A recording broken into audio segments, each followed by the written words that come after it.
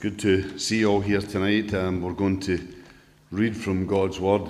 As Andrew said, we're looking at Job. We'll just begin by reading 3 verses from Job chapter 2. So that's Job 2, 11 to 13. And after we've read that, we're going to move on to Job 22 from verse 1. So first of all then, Job chapter 2, verse 11 to verse 13. When Job's 3 friends, Eliphaz the Temanite, Bildad the Shuhite, and Zophar the Naamathite, heard about all the troubles that had come upon him, they set out from their homes and met together by agreement to go and sympathize with him and comfort him. When they saw him from a distance, they could hardly recognize him.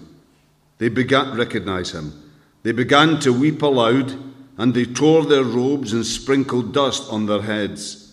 Then they sat on the ground with him for 7 days and 7 nights. No one said a word to him, because they saw how great his suffering was. And then Job chapter 22 from verse 1.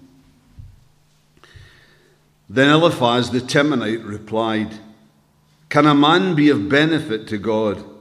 Can even a wise man benefit himself?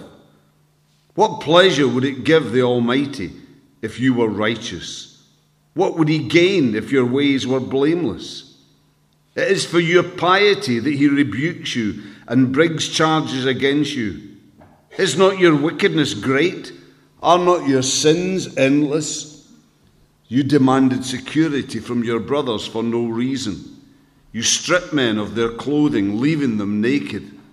You gave no water to the weary, and you withheld food from the hungry, though you were a powerful man owning land, an honored man living on it. And you sent widows away empty-handed and broke the strength of the fatherless.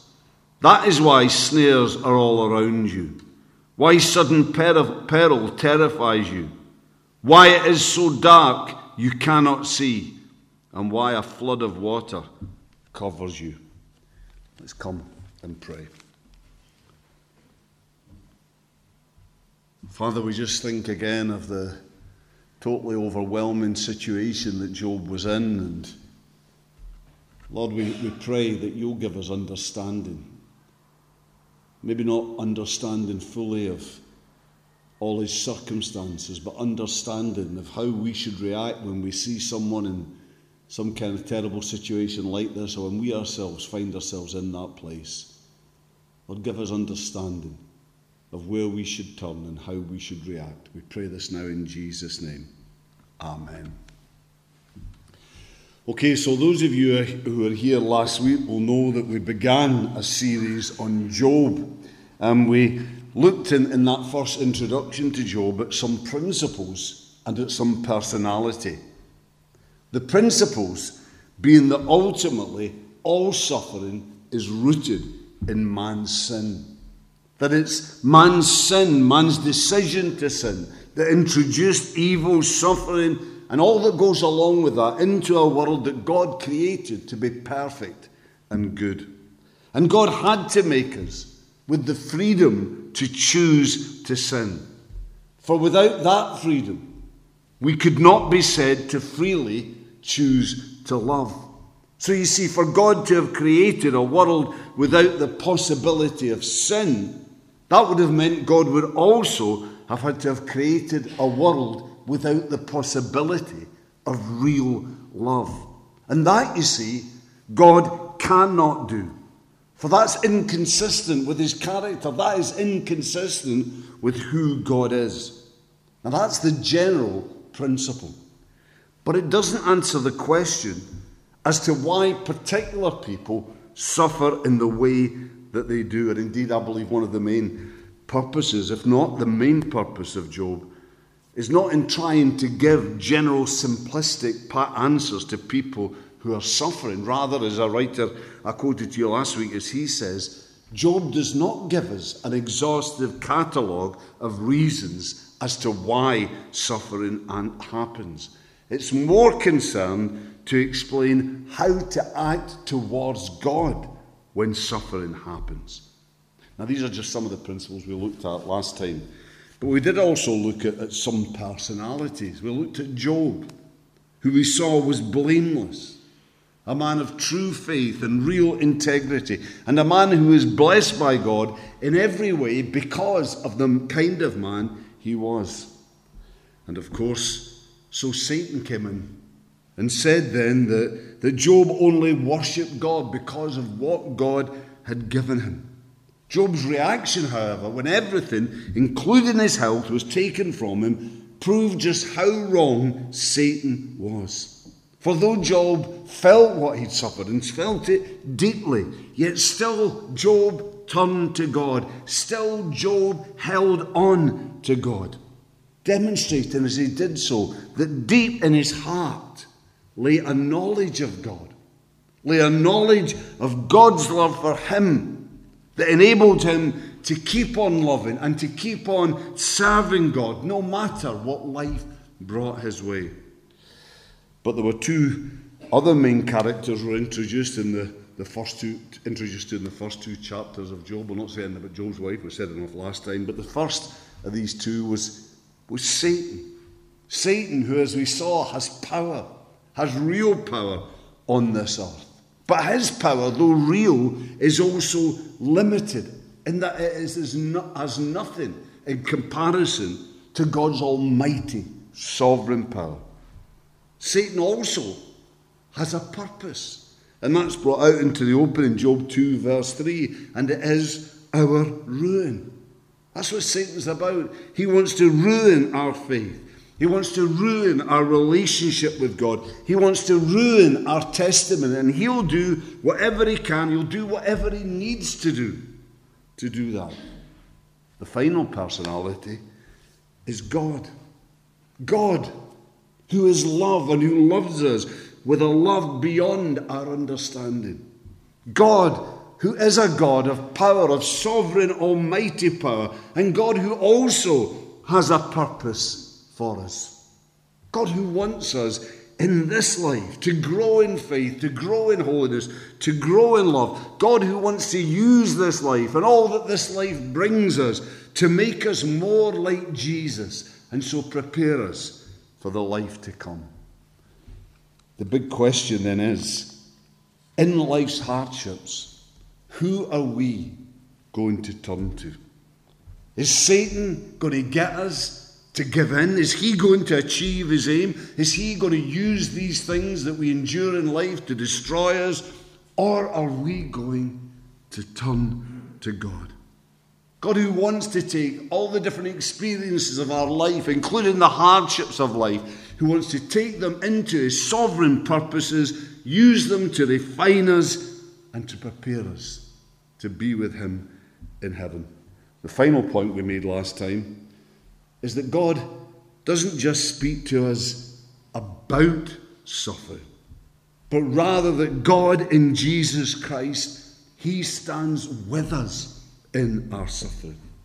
And this is the God who wants us to turn to him in what we suffer in life. Well, this week we're going to move on to the main central section of this book. And in this main section, there's a change in style, first of all. We move on from narrative, from story, to poetry, with a fair bit of philosophy thrown in. Now, this involves at times some pretty elaborate, at times even flowery use of language, and it also involves some rather complex argument.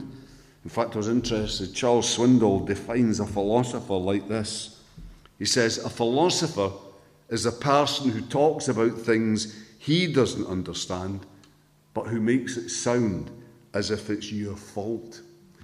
And the structure of Job here is repetitive. It involves 3 rounds of arguments from the 3 friends, with Job's responses interspersed. In fact, Zophar, he only speaks twice. You almost get the impression that even he's frustrated and just gave up. And then finally there's a contribution from a young man, Elihu, who you can almost picture as you read this, has been sitting on the sidelines, who's been forced by courtesy by their custom to let the old men have their say. But all the while, he's been bursting to break in, to put his bit in, to put the world to rights, as can sometimes be the way of young men. But because, you see, of all of this, because the differences between chapters here is at times very subtle developments in arguments, and because I don't want you to do what I told you last time one congregation did when their pastor finished a long sermon on Job, that is, break out in spontaneous applause. Because of this, I've decided just to try and deal with Job chapter 3 to chapter 27 in 2 sermons. There you go. This week, concentrating on the friend's contribution, and next week, looking more at Job's response. You see, what I'm going to try and do is pick out, just kind of tease out for you from these chapters what's most important and what's practical and relevant, and just say it once instead of the 3 friends saying it again and again. So let's look first then, tonight, at Job's friends, focusing first on the problem. And the problem is that these men, who, let's not forget, had many admirable qualities. They left their homes, travelled to be with Job, and they sat silent by his side for 7 days and 7 nights when they saw the depth of his suffering. That, you see, demonstrates to me that these were faithful men.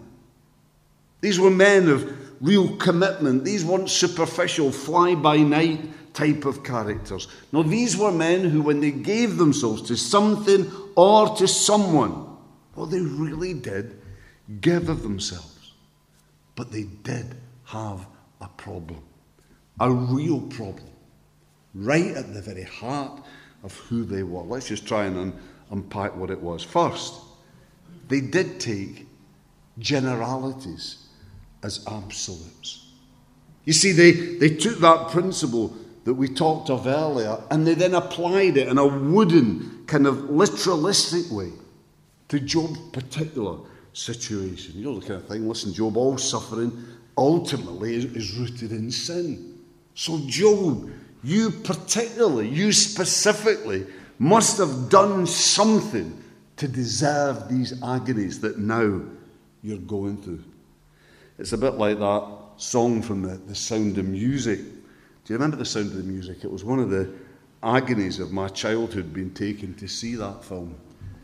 They wouldn't let me go and see Ben-Hur because they thought it would damage me, but they took me to The Sound of Music. What did I ever do to deserve that? It still lives with me.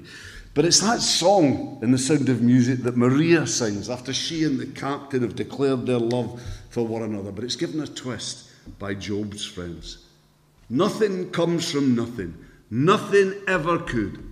So somewhere in your youth or childhood, Job, you must have done something not good, bad. Now, at the beginning, in their first speeches, they attempt to suggest this gently and subtly. They try to cushion it by admitting that Job has been a caring man. For example, Eliphaz in chapter 4, verse 4, your words have supported those who stumble. You have strengthened faltering knees. And also, that he's been a truly godly man.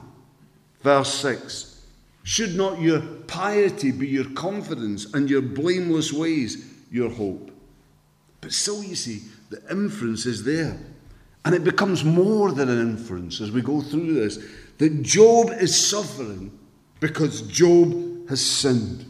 That there is something specific in his life that has brought this calamity upon him. Chapter 4, verse 17.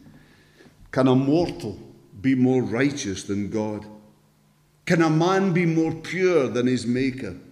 If God places no trust in his servants, if he charges his angels with error, how much more those who live in houses of clay? And then chapter 5, verse 17. Blessed is the man whom God corrects. So do not despise the discipline of the Almighty, for he wounds, but he also binds up. He injures, but his hands also heal. Now let me just again make it clear that there is a lot that is right in what Job's friends say. For sin is, in general, at the root of suffering, and God does discipline his people. But the problem is that they are trying to take these general principles and apply them specifically, apply them as absolute to Job. And that's just not so. It's just not right. It's not right, though, because there are many times when we find someone suffering in a way that no way relates to their sin or to any real need for that kind of discipline in their life. As was the case here for Job. He was a good man. He was a godly man. He was a man of integrity. He was a man who walked close to his God. He didn't need to be disciplined to set him on the right way because he was already walking in that way. And let's be clear that this kind of simplistic thinking didn't just finish with Job's friends, because Jesus also was confronted by it. John 9 verse 2, his disciples there asked him, "Rabbi, who sinned? This man or his parents, that he was born blind?" "Neither this man nor his parents sinned," said Jesus. "But this happened so that the work of God might be displayed in his life."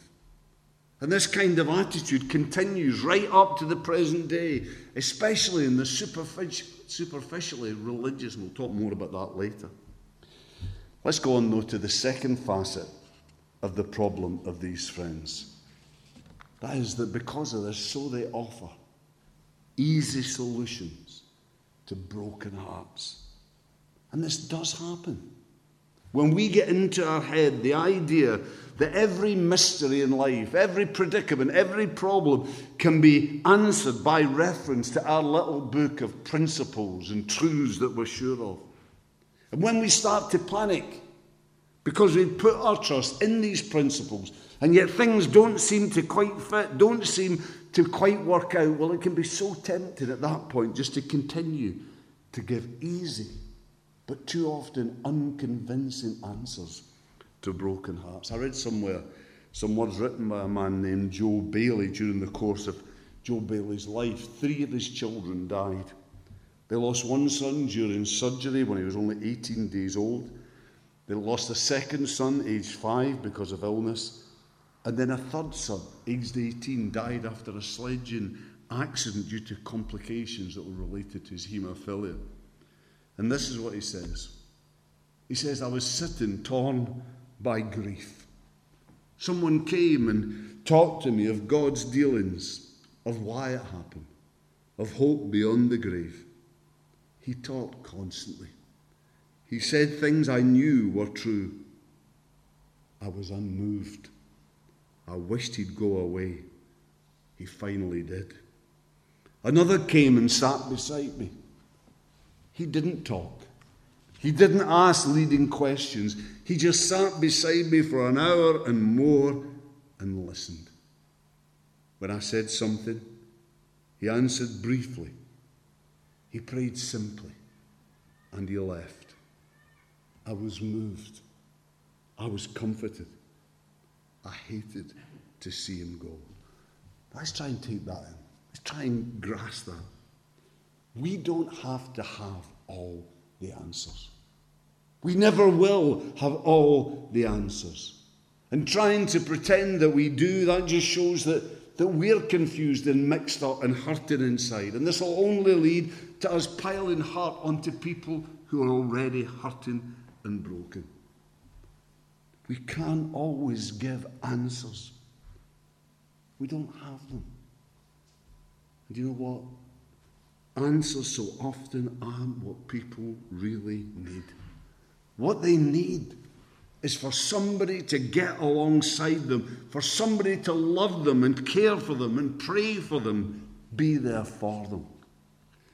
The third facet, I believe, of the friends' problem is that their legalism led to judgmentalism. You see, they've got this code worked out.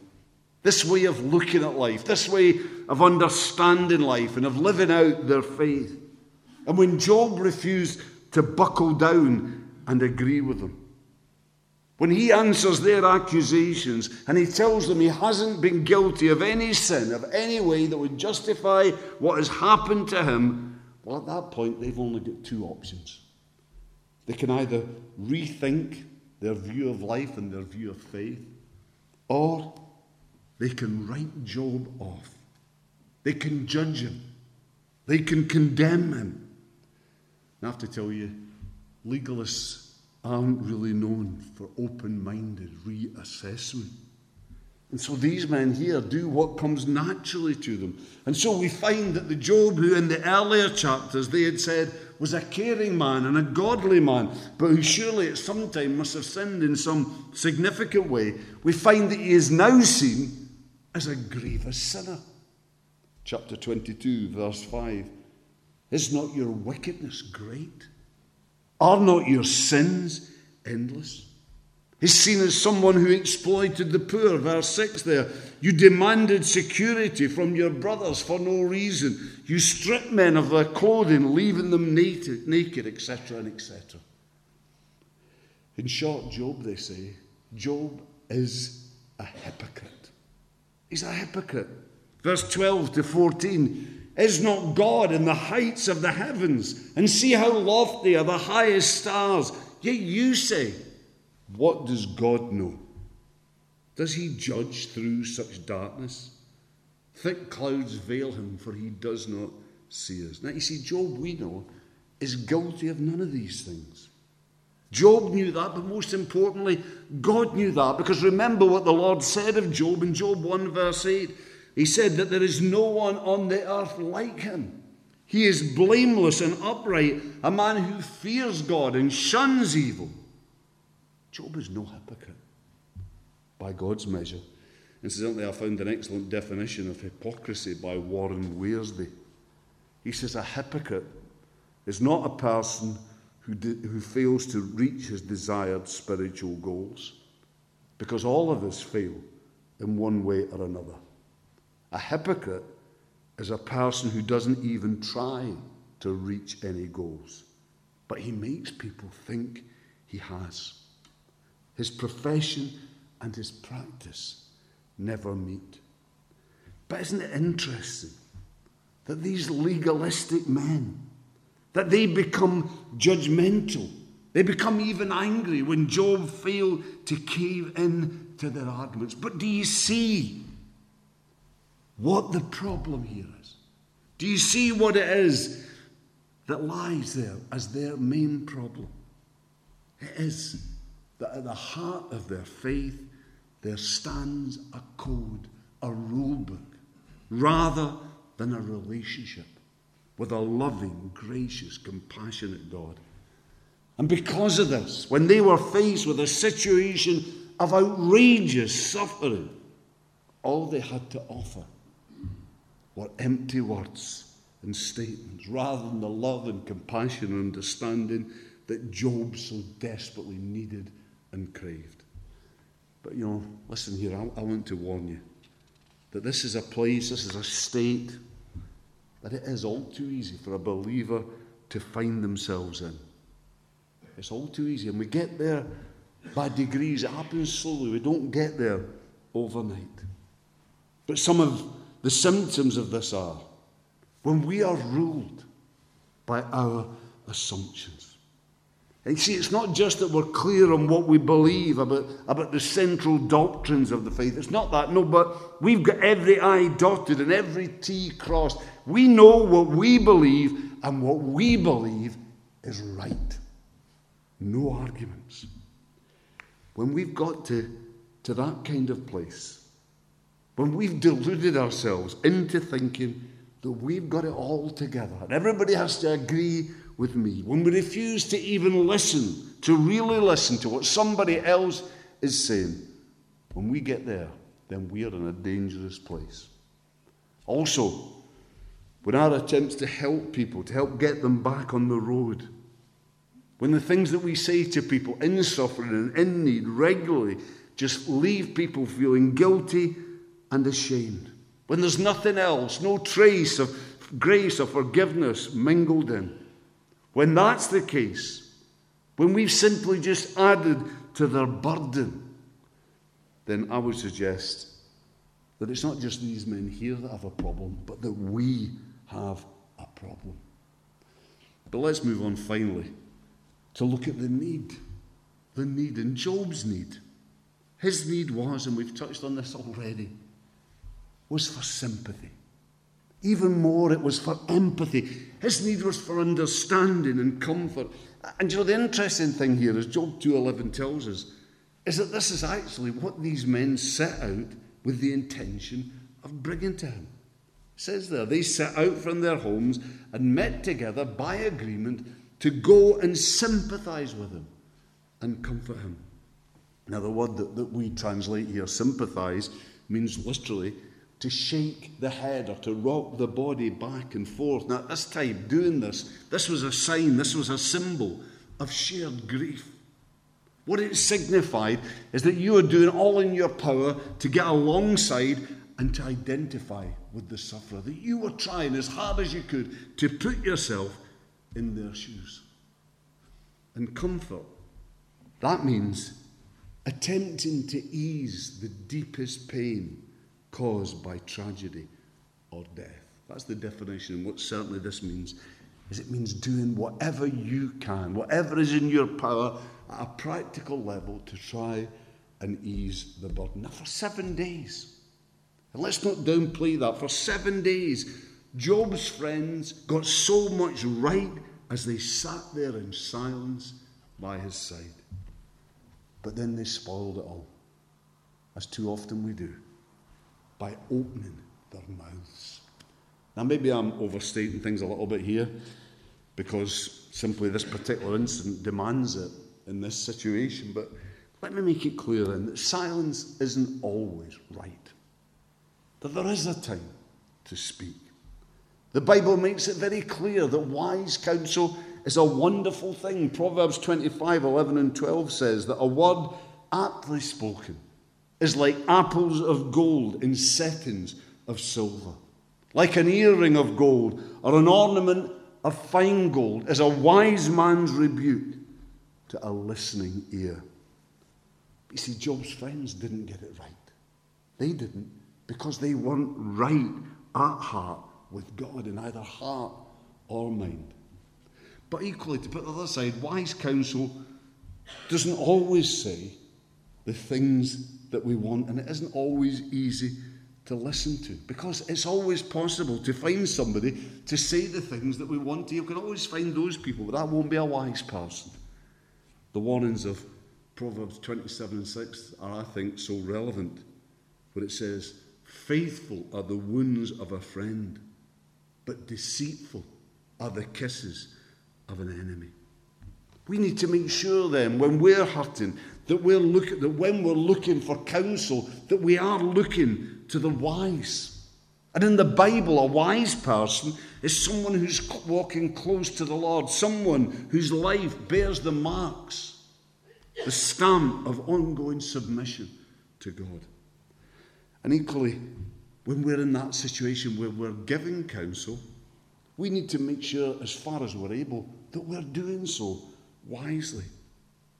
So I would say, only speak at the right time.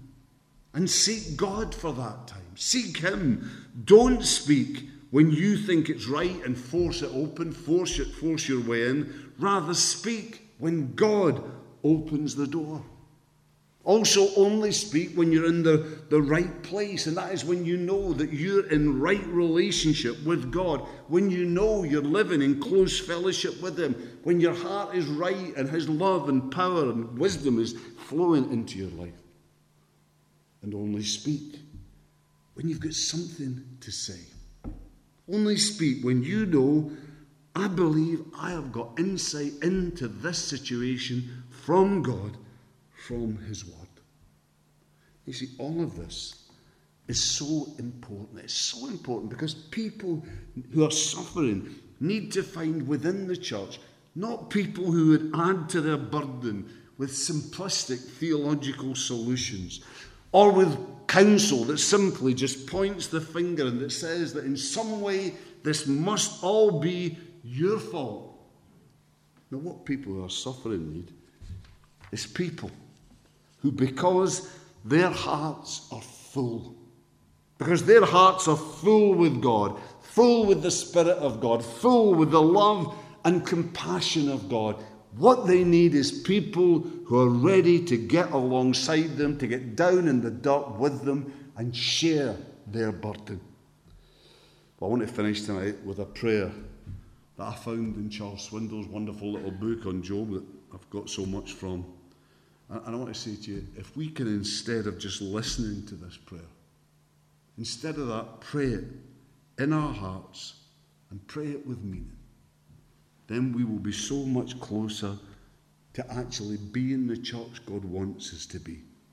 That we'll be so much closer to being a church that reflects His heart, His love, His life. Here's the prayer. Lord, help me today not to add to anyone's burdens. Help me to bring encouragement to others. When I can, enable me to comfort. And when I don't know, help me to admit it.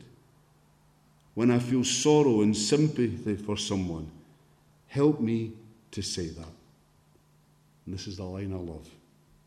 Help me to lift the load of the hurting, not to add to their burden.